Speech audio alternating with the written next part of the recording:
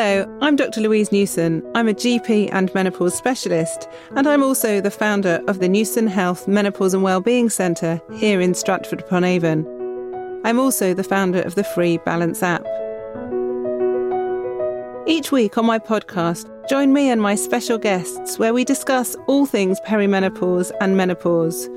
We talk about the latest research, bust myths on menopause symptoms and treatments, and often share moving and always inspirational personal stories. This podcast is brought to you by the Newson Health Group, which has clinics across the UK dedicated to providing individualised perimenopause and menopause care for all women.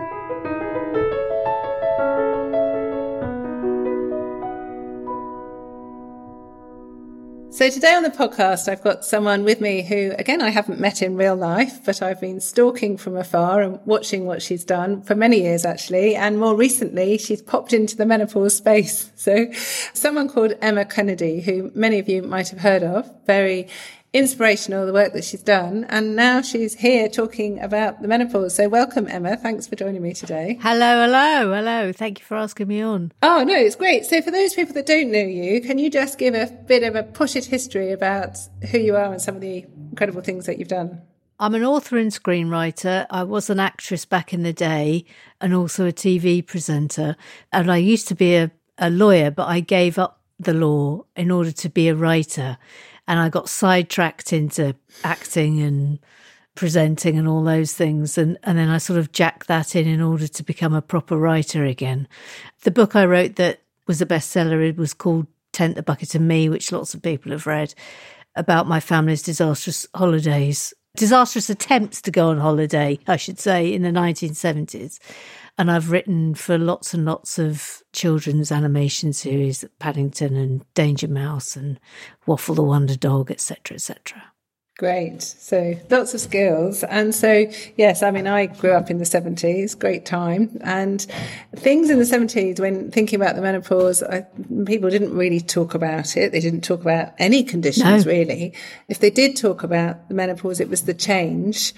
I don't think anyone would ever use the actual word menopause. A bit like cancer was the big C. No one would actually say the word cancer, and depression or mental health just wasn't on anyone's radar at all. No. So thankfully things have improved. There's a lot of people though who keep saying, will Dr. Louise Newson stop talking about the menopause because people have had it for years. So why do we need to talk about it now? But actually, the life expectancy of women is longer. But in the 70s, my mother was quite unusual. She did work, and she still works now, even though she's considerably older than me. But a lot of people didn't work, so they could hide behind their aprons. They could sort of withdraw from society a bit. They were still menopausal. They still experienced symptoms. They were probably, similar to now, being misdiagnosed with things. And I see and speak to a lot of women who are misdiagnosed with depression when it's their menopause, but there's lots of physical symptoms. And one of the things that caught my eye on your Twitter was when you were talking about palpitations. And we see so many women who have palpitations. So this is when you're more aware of your heart beating. And it can be very scary when you're aware of it in your ears, in your whole body. And then so many women I speak to go and see a cardiologist, a heart specialist. They have various tests and told her it's all normal. So therefore, what does a woman do? Is it, it's not in her head. She's not making it up, but there's no treatment. And often cardiologists aren't trained in the menopause. They're not putting two and two together. Women don't know, but it's a very, very common symptom. And we know the importance of our hormones, estrogen, but also testosterone actually on our cardiovascular system and our conducting system. So the bit that sorts out our heart rhythm and rate and everything else as well. So it's no surprise when levels are low or levels are changing, it can trigger these palpitations. But you spoke about them on your Twitter account, didn't you? Yeah, I was having crazy heart palpitations. I actually thought I was through the menopause. I thought I was out the other side. I'd gone through the hot flushes. These are the things that everyone expects. The hot flushes, the night sweats, not being able to sleep. Those things were sort of done-ish. I still sort of had the waking up at 4 o'clock every single morning with sort of a thumping heart. But other than that, that was the last lingering thing. So I thought I was through, and I was very smug about it, to be honest. And I thought, well, I've done this without any HRT. I'm a genius. I have broken the back of this and I've done it without having to take any drugs. And then the heart palpitations started. And also, interestingly, coupled with anxiety, which I had never, ever, ever had in my life before. I've always been, if anything, a disgustingly confident person. Disgustingly confident. But I was suddenly like, no, I've just got random anxiety about this and that. It may well be that that had been exacerbated by the pandemic, but it was there. It was definitely sort of a palpable and very different experience for me. But the heart palpitations was something that were beyond anything I could comprehend or understand. And I thought I was dying, to the point that at one point I was carted off in the back of an ambulance because they thought I was having a heart attack. And I wasn't.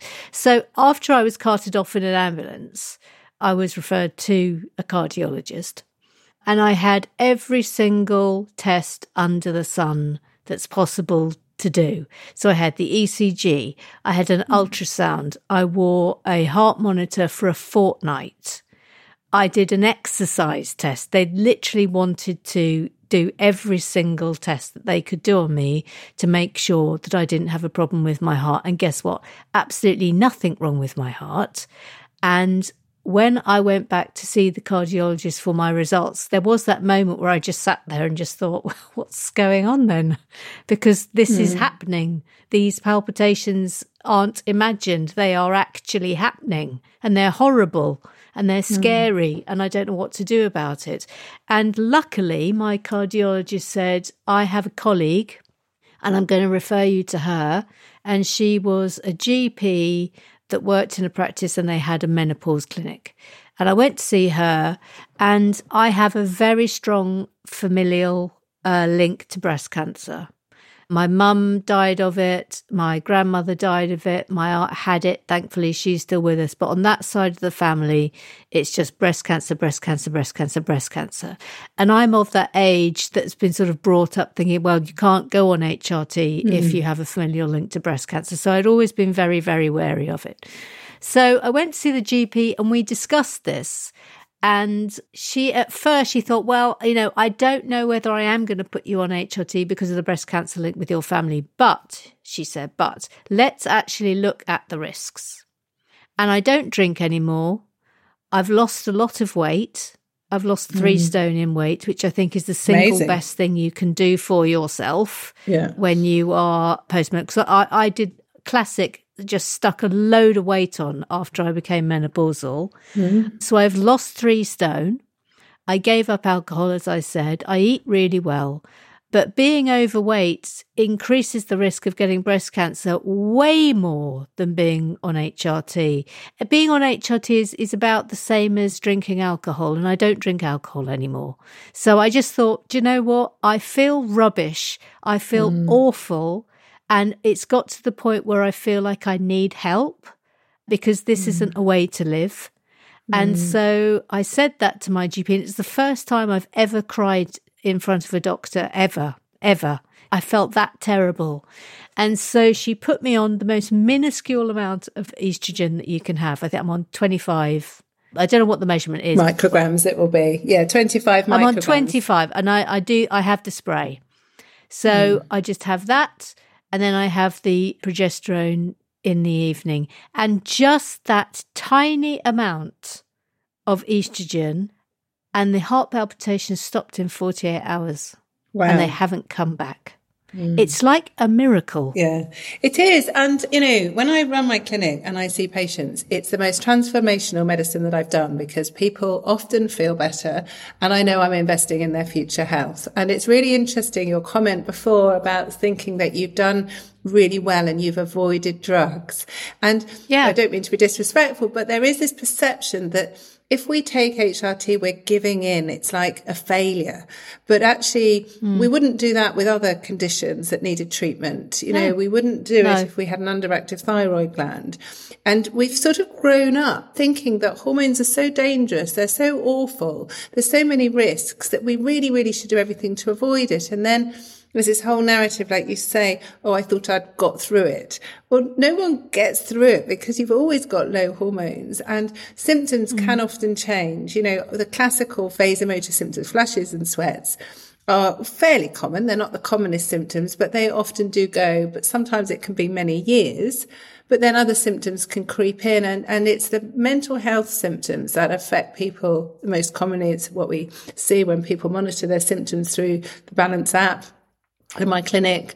The anxiety can be crippling. It really can be very catastrophic for people.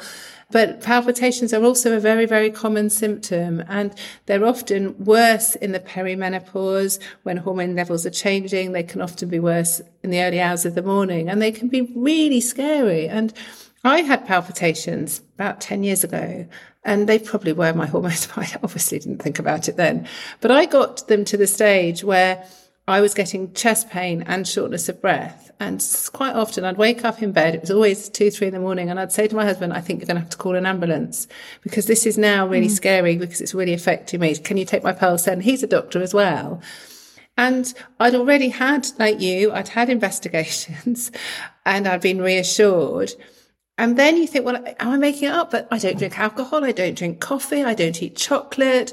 My lifestyle is good. I've given up coffee. I only do decaf coffee now. And so you think, well, I've done all that, but I'm still getting it. What do I do? What do I do? And I tried to think really positively. Last time I went to a cardiologist, they said, look, it's fine. There's nothing wrong with you. Well, there's something wrong because I can feel it in my chest. And you know, we've only got one heart. We need to look after it. And so actually then the symptoms did improve for me with time, but it was really starting HRT that has made a difference. And I've not had any palpitations for many years now, but it's that thing that we don't think about. And I said to a cardiologist once, how many women do you see? He said, well, most people who come to my arrhythmia clinic, so with palpitations, are women between the ages of 45 and 55. And I said, well, why don't you screen those women, you know, while they're waiting for all their tests? Or say to them, download the app. Do you think it could be your hormones? How about a trial of HRT? And he said, oh, no, I don't know how to prescribe HRT. I'd be too concerned. I wouldn't know how to. Well, he's prescribing really quite toxic drugs. You know, a lot of the antiarrhythmia drugs do have side effects. They're special heart drugs, whereas hormones are just natural hormones. And as you say, even low doses can be very transformational. And we know they have positive effects throughout the whole heart system and everything else. And in fact, the types of HRT you're on with the natural body identical hormones, they've never been shown to be associated with the risk of breast cancer anyway. No. So it's sort of win-win, but it's frustrating that women are suffering without people joining the dots, isn't it? Yeah, it is. It is. I've also got HRT to thank for the fact that I discovered I had a polyp in my uterus. So I had some blood spotting, but it was after I had started on the HRT, and that's quite normal for the first 3 months. So I wasn't really concerned at all. But my GP, who wanted to cross the T's and dot the I's, said, no, we'll just send you off for a little ultrasound. But this is the other good thing about being on HRTs, is that they sort of suddenly think, oh, well, you know, let's go and get you seen to and sorted out and just make sure that everything's working. And I had some slight thickening of my womb lining. But then, of course, I had the thing that also I'm discovering is very, very, very common, is that I was sent to my gynecologist, and she wanted to do a smear and a hysteroscopy, routine hysteroscopy, and could not do it because I could not tolerate the speculum. I just couldn't do it. It was absolute agony. And I have a really high pain tolerance level. And it was just absolutely impossible. And I talked about this on Twitter as well. And I was astonished by how many women were replying, just saying, oh, thank God it's not just me. Every time I go and try and have a smear, it's absolute agony. I've ended up sort of staring, screaming at the ceiling, crying in pain.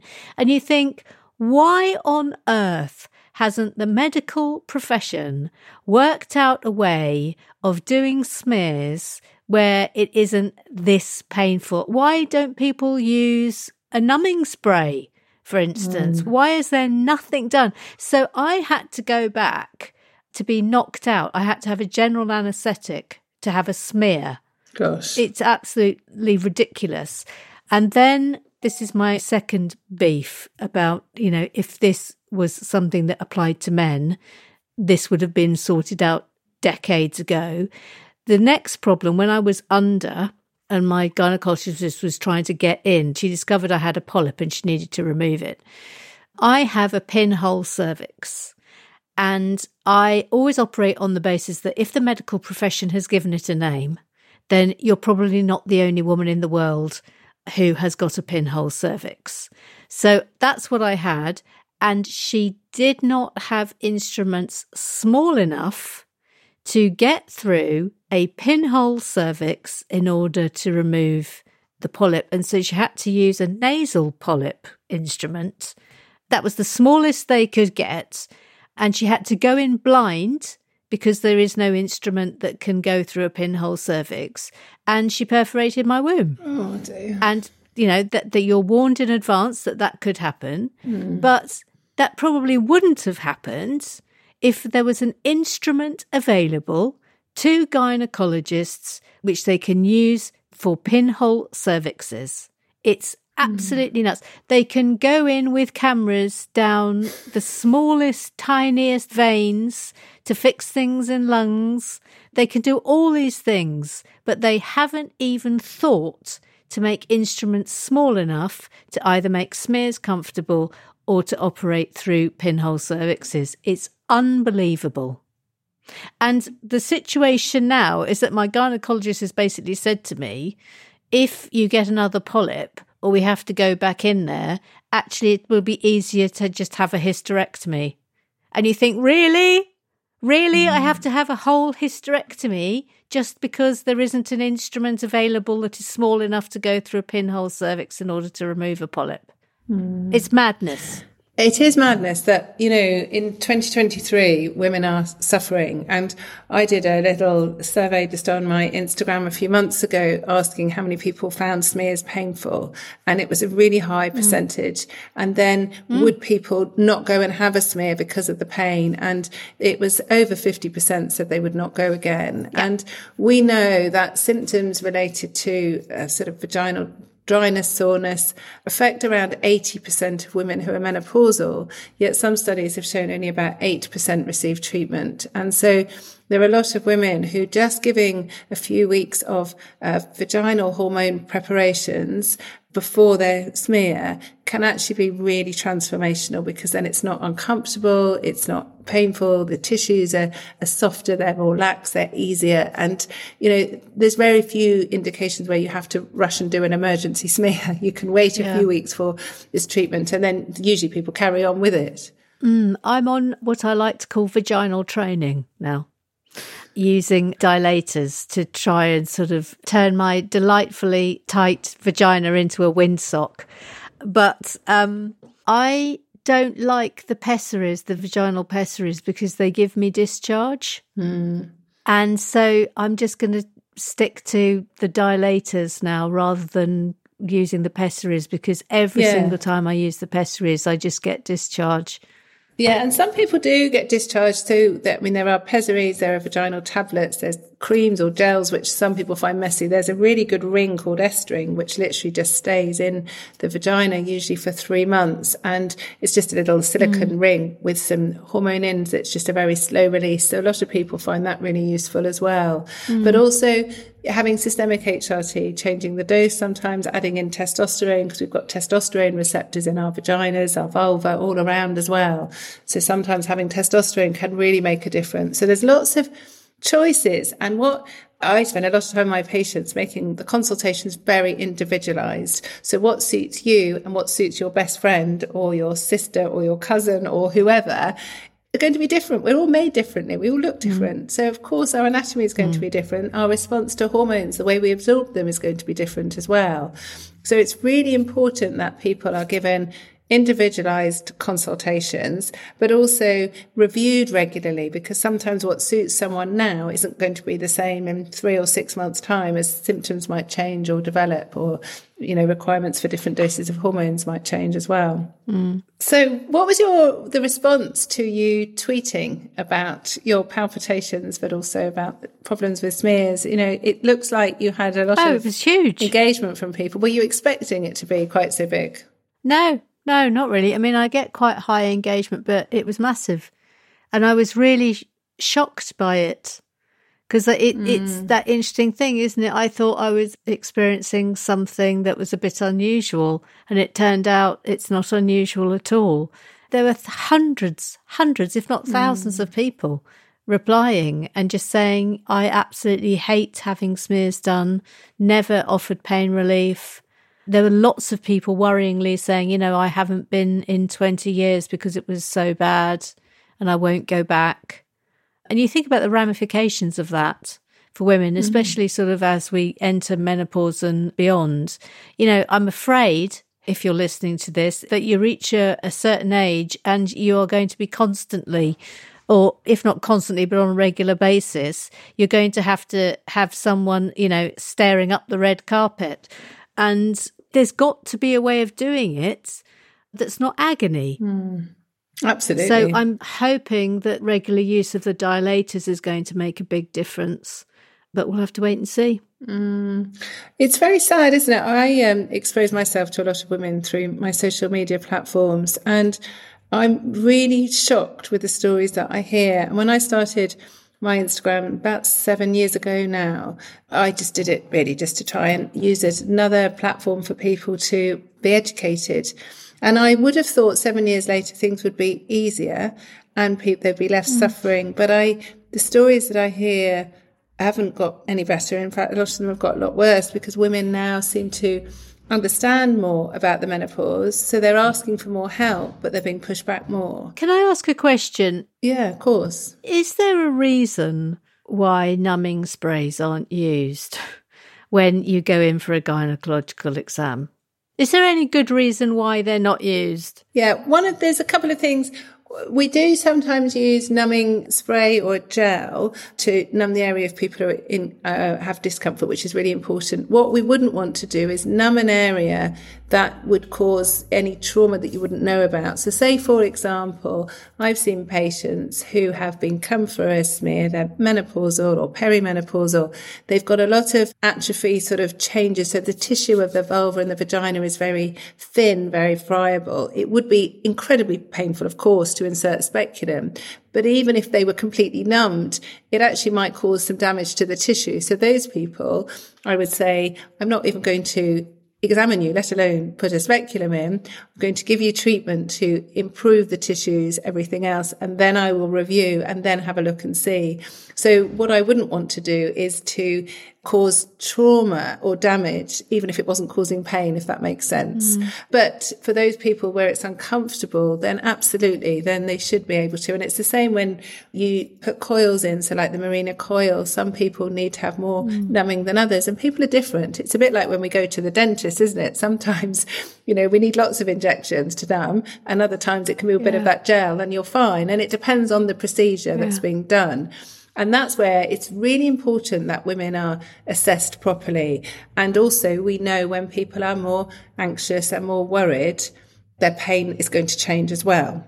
So a lot of women tell me that they feel completely traumatized by the way that they were examined. They had to strip off without a screen, or they didn't have a chaperone, or they just weren't explained what was going to happen. And so, to have any invasive procedure or even just being examined is a very intimate examination. It's a very intimate thing.